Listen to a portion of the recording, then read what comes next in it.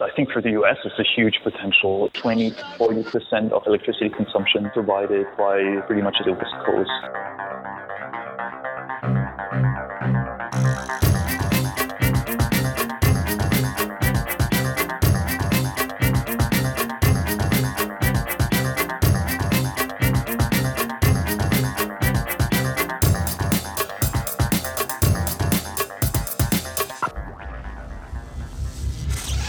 This is EnergyCast, and I'm Jay Dowenhauer. Today we're talking about wave energy and the untapped potential for power under the Big Blue Sea. Ashley and I just got back from our annual anniversary trip, and this year we headed out west for a week-long trip up the California coast. It had been 17 years since I'd been to California. Last time was when I was in college, and some fraternity brothers and I spent a summer over in San Diego. Not knowing anything about San Diego, we got jobs at SeaWorld, where we learned about marine life, the sea, and the importance of conservation. We were all from Louisiana and had bizarre accents, but the Californians thought it was cool, and so we all got jobs as tour guides for the animal exhibits. It's a little off topic, but my buddy Chris loves this story, and it's my podcast, so why not? So, it's our last day at SeaWorld, and we're going around the park to say our goodbyes.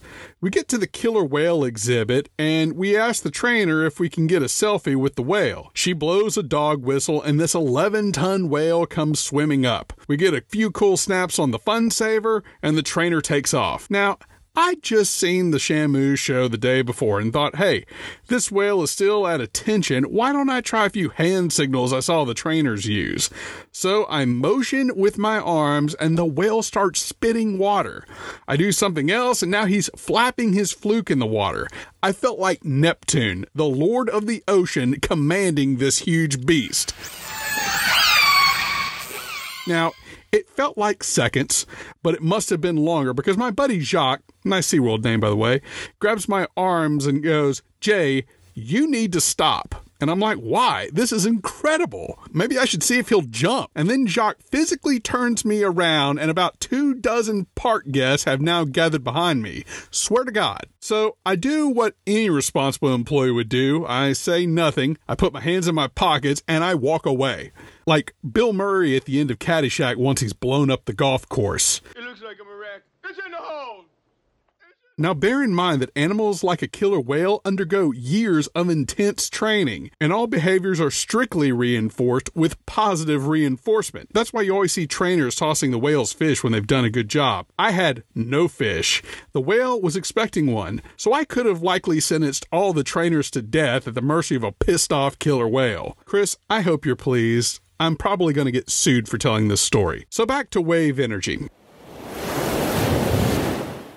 This was an energy source I knew very little about, so I had to do some research. And when it comes to water power, there's hydroelectric, which typically refers to dams. We'll cover that in another episode. There is tidal energy, in which energy is created from the tides moving in and out. And finally, there is wave energy, which we'll be focusing on with today's guest. I'll admit, I'm a Louisiana guy, I didn't grow up around oceans, and I'm not an oceanographer. And frankly, I didn't know how oceans worked. Some of you, like me, thought waves for surfing were caused by the moon. It's more complex than that. Waves are primarily caused by wind. This confusion between the effect of wind, currents, and tides on the ocean led to my fundamental question: will this energy from the ocean be intermittent like wind and solar, or baseload like geothermal? More than likely it will be intermittent, but this resource is huge. The Energy Information Administration from the Department of Energy believes the coast could provide as much as 2.5 trillion kilowatt hours of electricity. That's about 65% of the energy consumed in this country. Would we ever reach that figure?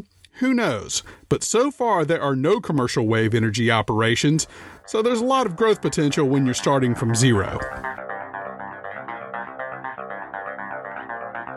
Our guest today is Marcus Lehman, co-founder and CEO of CalWave, a wave energy startup based in Berkeley, California. CalWave made it on a lot of radars when it received one of the top scores in the Department of Energy's Wave Energy Prize. At the time, CalWave was developing what they call their wave carpet concept.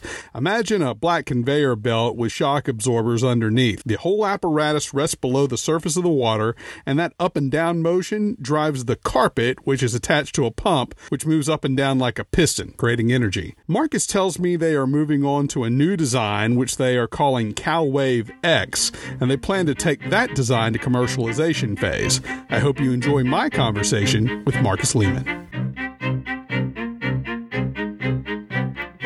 Here with Marcus Lehman, CalWave. Marcus, can you give us a little bit of a sense of what's going on in the industry? What is the status of wave technology today? Yeah, so definitely still in the R&D stage. There is no installed capacity on a commercial level like offshore wind is.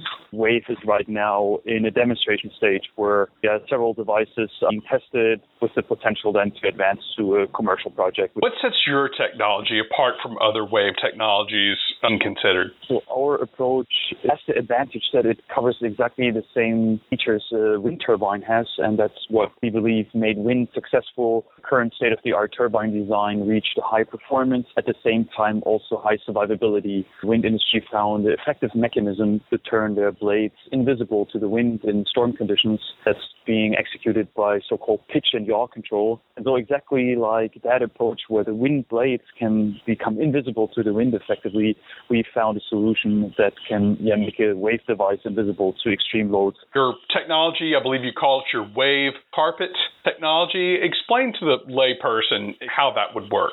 Yeah, so the wave carpet is how we started, and that's how our team formed around. It was a technology developed by UC Berkeley Mechanical Engineering, and we advanced it to a tank model. And in general, this is a technology that was targeting shallow water applications. That means similar to offshore wind, we were planning to use monopile mooring. And then the Wave Energy Prize came along, which was nationwide technical competition in the United States that tried to identify the next generation technologies that in a large scale can become competitive with wind and solar and other generation forms. And this competition was mainly focusing on floating technologies. For the US Wave Energy Prize, we advanced that technology to a floating moor design that uses anchors. Currently, we call it CalWave X, and that's what we're investigating right now. I think wave power, we're thinking of something that's riding along the top of the water. Where is this in the water? The wave energy density goes exponentially down with the water depth. So depending on the target site, we know exactly where to best operate. Right now, the most logical location we're targeting is in Oregon. They're working on a full commercial test site, and they have specific water depths that the site can accept. And so we're designing for these depths. And I think it's an order of 60 to 80 meters. A lot of the wave energy technologies are typically on the surface of the water. What's the advantage of going below the surface? Yeah, we saw it comes with a higher survivability in terms of breaking waves and slamming loads, as well as visual impact. We found that, especially the offshore wind industry had some challenges with visual impact. So operating fully submerged comes with that advantage as well. How much energy do we believe a CalWave X could produce if it were commercial? In terms of rated power, what we're seeing in the west coast of the U.S., the Department of Energy did a very good and updated resource assessment. And what we find in average is that a meter of coastline has an average of 30 to 40 kilowatts. And then depending on the performance of the technology, one can expect something between 30 to 60% of that, depending on the device performance capability. From wind turbine, for example, they're at 55% efficiency. I'd expect a fully mature commercial industry would reach similar performance levels. You're talking about a linear straight line from the coast. Could you pack them deep? That's a spacing question. If you look at a wind farm where you have areas of wind turbines, that took the industry a while to determine what's an ideal distance. And that has practical implications. That has maintenance questions. That has safety questions. And for wave, depending on rated power per device, that's to be determined. So I think what will happen in wave is similar to wind, that people will start small, and then on one point it becomes not economical for now, and then they would go with multiple areas. I love the pictures you had of your tests. Those are on your website. Where are you in those pictures? It looks like the pools you would see at a NASA training center. Close, actually. Yeah, that was our final testing at the wave tank of the Navy of NAVFAC, north of Washington, D.C., and that was our final testing of the U.S. Wave Energy Prize. And that basically simulates ocean current?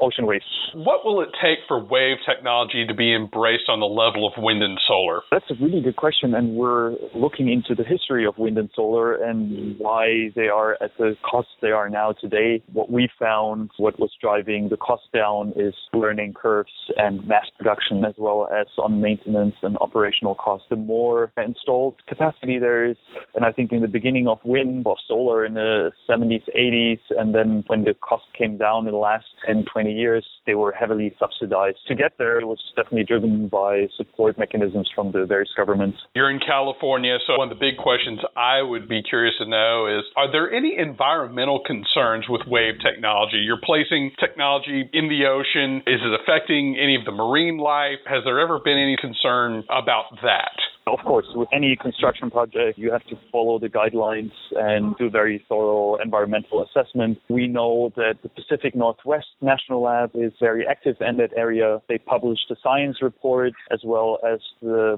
Congress received a summary of environmental impact for marine hydrokinetics that includes tidal turbine, ocean turbine, and wave. And there was no high risk identified at this point of time. And then, of course, things like magnetic fields and others, they have to be monitored as these systems operate for longer, but we don't see a big difference from offshore wind. We're actually lucky in the sense that offshore wind is making so much progress, so we can transfer a lot of learnings that they made over to our industry as well.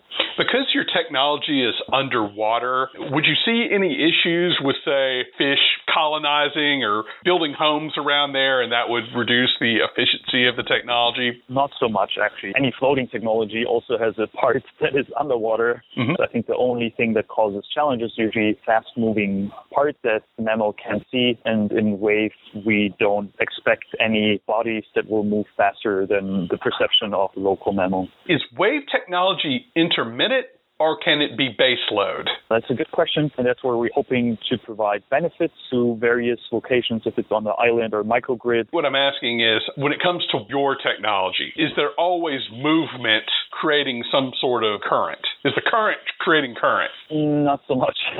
And you'll have to excuse me, I'm not from the coast. I think many of us maybe listening to this are not familiar exactly how the ocean works. Is there movement still going on underwater, even when there aren't necessarily high waves? So we differentiate between various forms of ocean energy, wave energy being one of them. The others are tidal energy and ocean currents. The ocean currents, like the Gulf Stream, they're unidirectional currents that are driven by Earth rotation, and tidal energy is pretty much driven by the motion of the moon. So what we're using is actually the orbital motion. Waves are caused by friction of wind on the water surface. That's why if you look at the resource of waves worldwide, mostly the West Coast have the highest wave resource, mainly driven by winds traveling from west to east and building up waves there. You mentioned current technology. Do you believe that would be more consistent than wave? So these are just two different resources. One is driven by wind versus the other one is driven by the moon. Tidal energy also comes with the advantage that it's very plannable because it follows the moon patterns.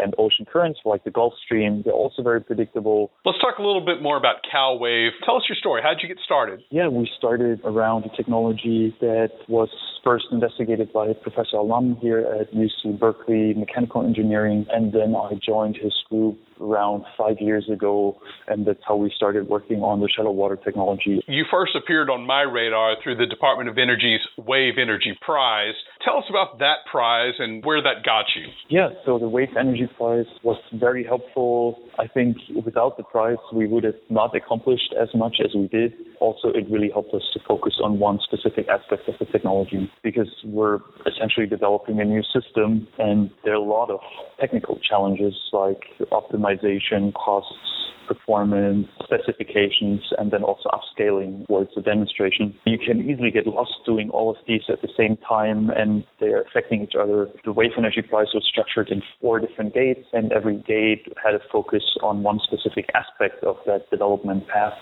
And that really helped to do one step after another. And they also try to do a leaner approach where you completed a cost projection on the early stage right in the beginning. So that's what they found historically in the industry, that a lot of technologies upscale too quickly. And so there are ways to investigate that on a smaller scale with much less capital and time to build full-scale systems. Multiple devices were tested under the same conditions. So we all tested scaled prototypes. So I think that was a very great approach of completing such a, I would say, standardized test pattern for all contestants. And to be clear, your team won the prize, correct? So it was similar to the X Prize, and you could only win the prize if you would double the initial metrics they set. In the final round of the competition, they had 9 finalists, and we received the second highest score in that metric, so we got the runner-up award. What was your impression of the Department of Energy's enthusiasm for this part of the energy sector? I think for the U.S., it's a huge potential. There's a great report the Department of Energy publishes called Quadrillion Report every 4 years that assesses the state-of-the-art industry as well as state-of-the-art resource. And there they found that the potential for the U.S. is significant. I think up to 20 to 40% of U.S. total electricity consumption is just provided by pretty much the West Coast and some portion on the East Coast. But it's a great way to gain energy independence and generate locally with available resources. And on top of that, we're seeing a high population density on the West Coast and same on the East Coast. It's a great locally available resource for the urban centers on the coastlines. Are there any other countries that are doing more with wave technology, like how we always think of Iceland when it comes to geothermal? Historically, the UK and coastal countries of the European Union have been quite active. And then we saw quite some activity in Australia and some in South Africa. There's a great resource called Ocean Energy System. They have an annual report, and that actually lists all the countries and last year's accomplishment. I think Korea and Asian countries become more active, more in tidal energy. But yeah, that's a great summary report of all the different local activities. How is CalWave trying to enter the commercial phase of operations? We're currently preparing for ocean demonstration, and after that we would follow similar track than the wind industry did, especially the offshore wind industry is gaining a lot of momentum.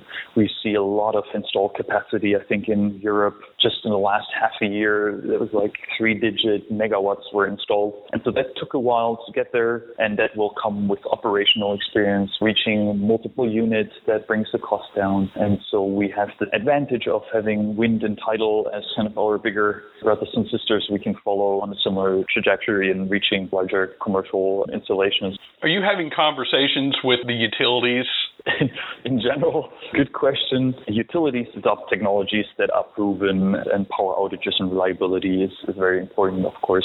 We're seeing more and more utilities also participating in demonstration projects. And in the best case, for a larger commercial demonstration, we would partner with the utility that provides, for example, a power offtake agreement and is also interested in learning the advantages of our approach and the resource in general. The large utilities out there in California, have any of them had conversations with you guys? Yeah, so there's PG&E. They actually received a grant from the Department of Energy a couple of years ago to investigate utility-scale farm of wave converters called the Wave Connect study. And we're in regular exchange with various departments of utilities that are general technology scouting and seeing what new technologies will become available to the utilities. So that's good to see that they're really trying to get a better understanding of what will come to the market in the next couple of years and prepare for that. I always ask companies that are in the development phase, working toward commercialization, what is the low-hanging fruit for you guys? What is the most accessible path to commercialization, you believe? These will be, of course, locations where there are already infrastructure in place and existing test sites, like the one they're currently developing in Oregon or several available in Europe, and locations with high electricity prices at remote locations that are really dependent on fuel imports, water imports, and others. So they have the biggest pain point. I spend most of my time doing water treatment. My last question is, on your website, you also mentioned that your technology could desalinate saltwater, right? Tell us about what your plans are for that application. Yeah, essentially we learned that the biggest expenses of the desalination plant is providing high-pressure salt water. Instead of running a generator, we could also run a pump and provide high pressure to a desal plant depending on the size of it, so that one could skip the efficiency losses of going to electricity and then going back to a pump. One could directly go to a pump and provide process power to a desal plant. Logically, the locations that have good resource for wave power usually also are lacking water in these remote locations. Marcus, I'm going to wrap up with my lightning round of your thoughts on different energy technologies. The first one is natural gas. Natural gas is growing to be used for gas turbines, which have the advantage of being faster than a coal power plant. So we're seeing, especially in grids where there's an increase in renewables, we also see an increase in natural gas consumption for these faster backup power plants. Crude oil. I think it's a finite resource on the larger scale of timeline. Nuclear. Another form of electricity generation that is very baseload and comes with challenges of waste storage, I think is the current debate. Coal? Coal has been historically a big source of our electricity production and is a finite resource of fossil energy. Wind? Growing source of electricity production. Solar? Well reached in the last 10, 20 years, larger commercial scale, and has a huge potential for providing sustainable electricity in the long run. Biofuels. Waste fuels can be used for also electricity production or other sustainable forms of material production. Fuel cells. Mostly investigated for mobility using other forms of stored energy, mostly for the transportation sector because they can use a very high, dense form of stored energy. Hydroelectric, and because you guys are doing wave technology, how about we do your thoughts on conventional hydroelectric like dams first? Yeah, my professor that was supervising my master thesis, he used to be the CTO of one of the largest turbine manufacturers, and I always liked his statement where he said there's no other product or engineering solution, if you want, so where as much thought and manpower went in than hydro turbines. It's a very mature industry producing a lot of power worldwide and essentially being used for storage as well. So still great potential there, but I think most of the resources are already being used. So yeah, potential to grow is unfortunately limited. And then the other part of hydroelectric, wave technology, your technology. Wave technology can provide additional local and renewable power, mostly to coastal communities and urban centers as the industry reaches maturity. Geothermal. Depending on existing infrastructures, sometimes can be cost competitive, and I think it's also being investigated in various locations. Electric vehicles. I think the automobile industry actually started on electric vehicles, and now as the battery costs go down and electricity prices also go down, become more attractive for sustainable transportation. And then finally, nuclear fusion. Yeah, also is a opportunity to reach a form of at least not fossil fuel-based energy production, and it's been investigated since the 70s and has enormous potential, but will mostly be applied in a centralized grid. So for decentralized solutions, fusion has limited potential. All right. Marcus Lehman, thank you so much for your time. Yeah, thanks so much for calling your interest. That was Marcus Lehman, co-founder and CEO of CalWave, a Berkeley, California-based startup developing commercial wave technology. Marcus got his master's in engineering from the Technical University in Munich and found his way to Berkeley in 2012, where he eventually formed the company in 2014. We hope to hear a lot more on the progress of his CalWave X technology in the future. Marcus appears in a presentation which you can check out on YouTube. I have a link to that at energy-cast.com. I'll also post a bunch of pics on Instagram at Host Energy. Music was produced by Sean Stroop at Stroop Loops. That wraps up episode 17. Be sure to join us next week when we explore a radical new wind turbine design from the unlikeliest of places, amusement park rides. Yep, that's right. I can't wait for you to see this. Until then, I'm Jay Dowenhauer. We'll see you next time.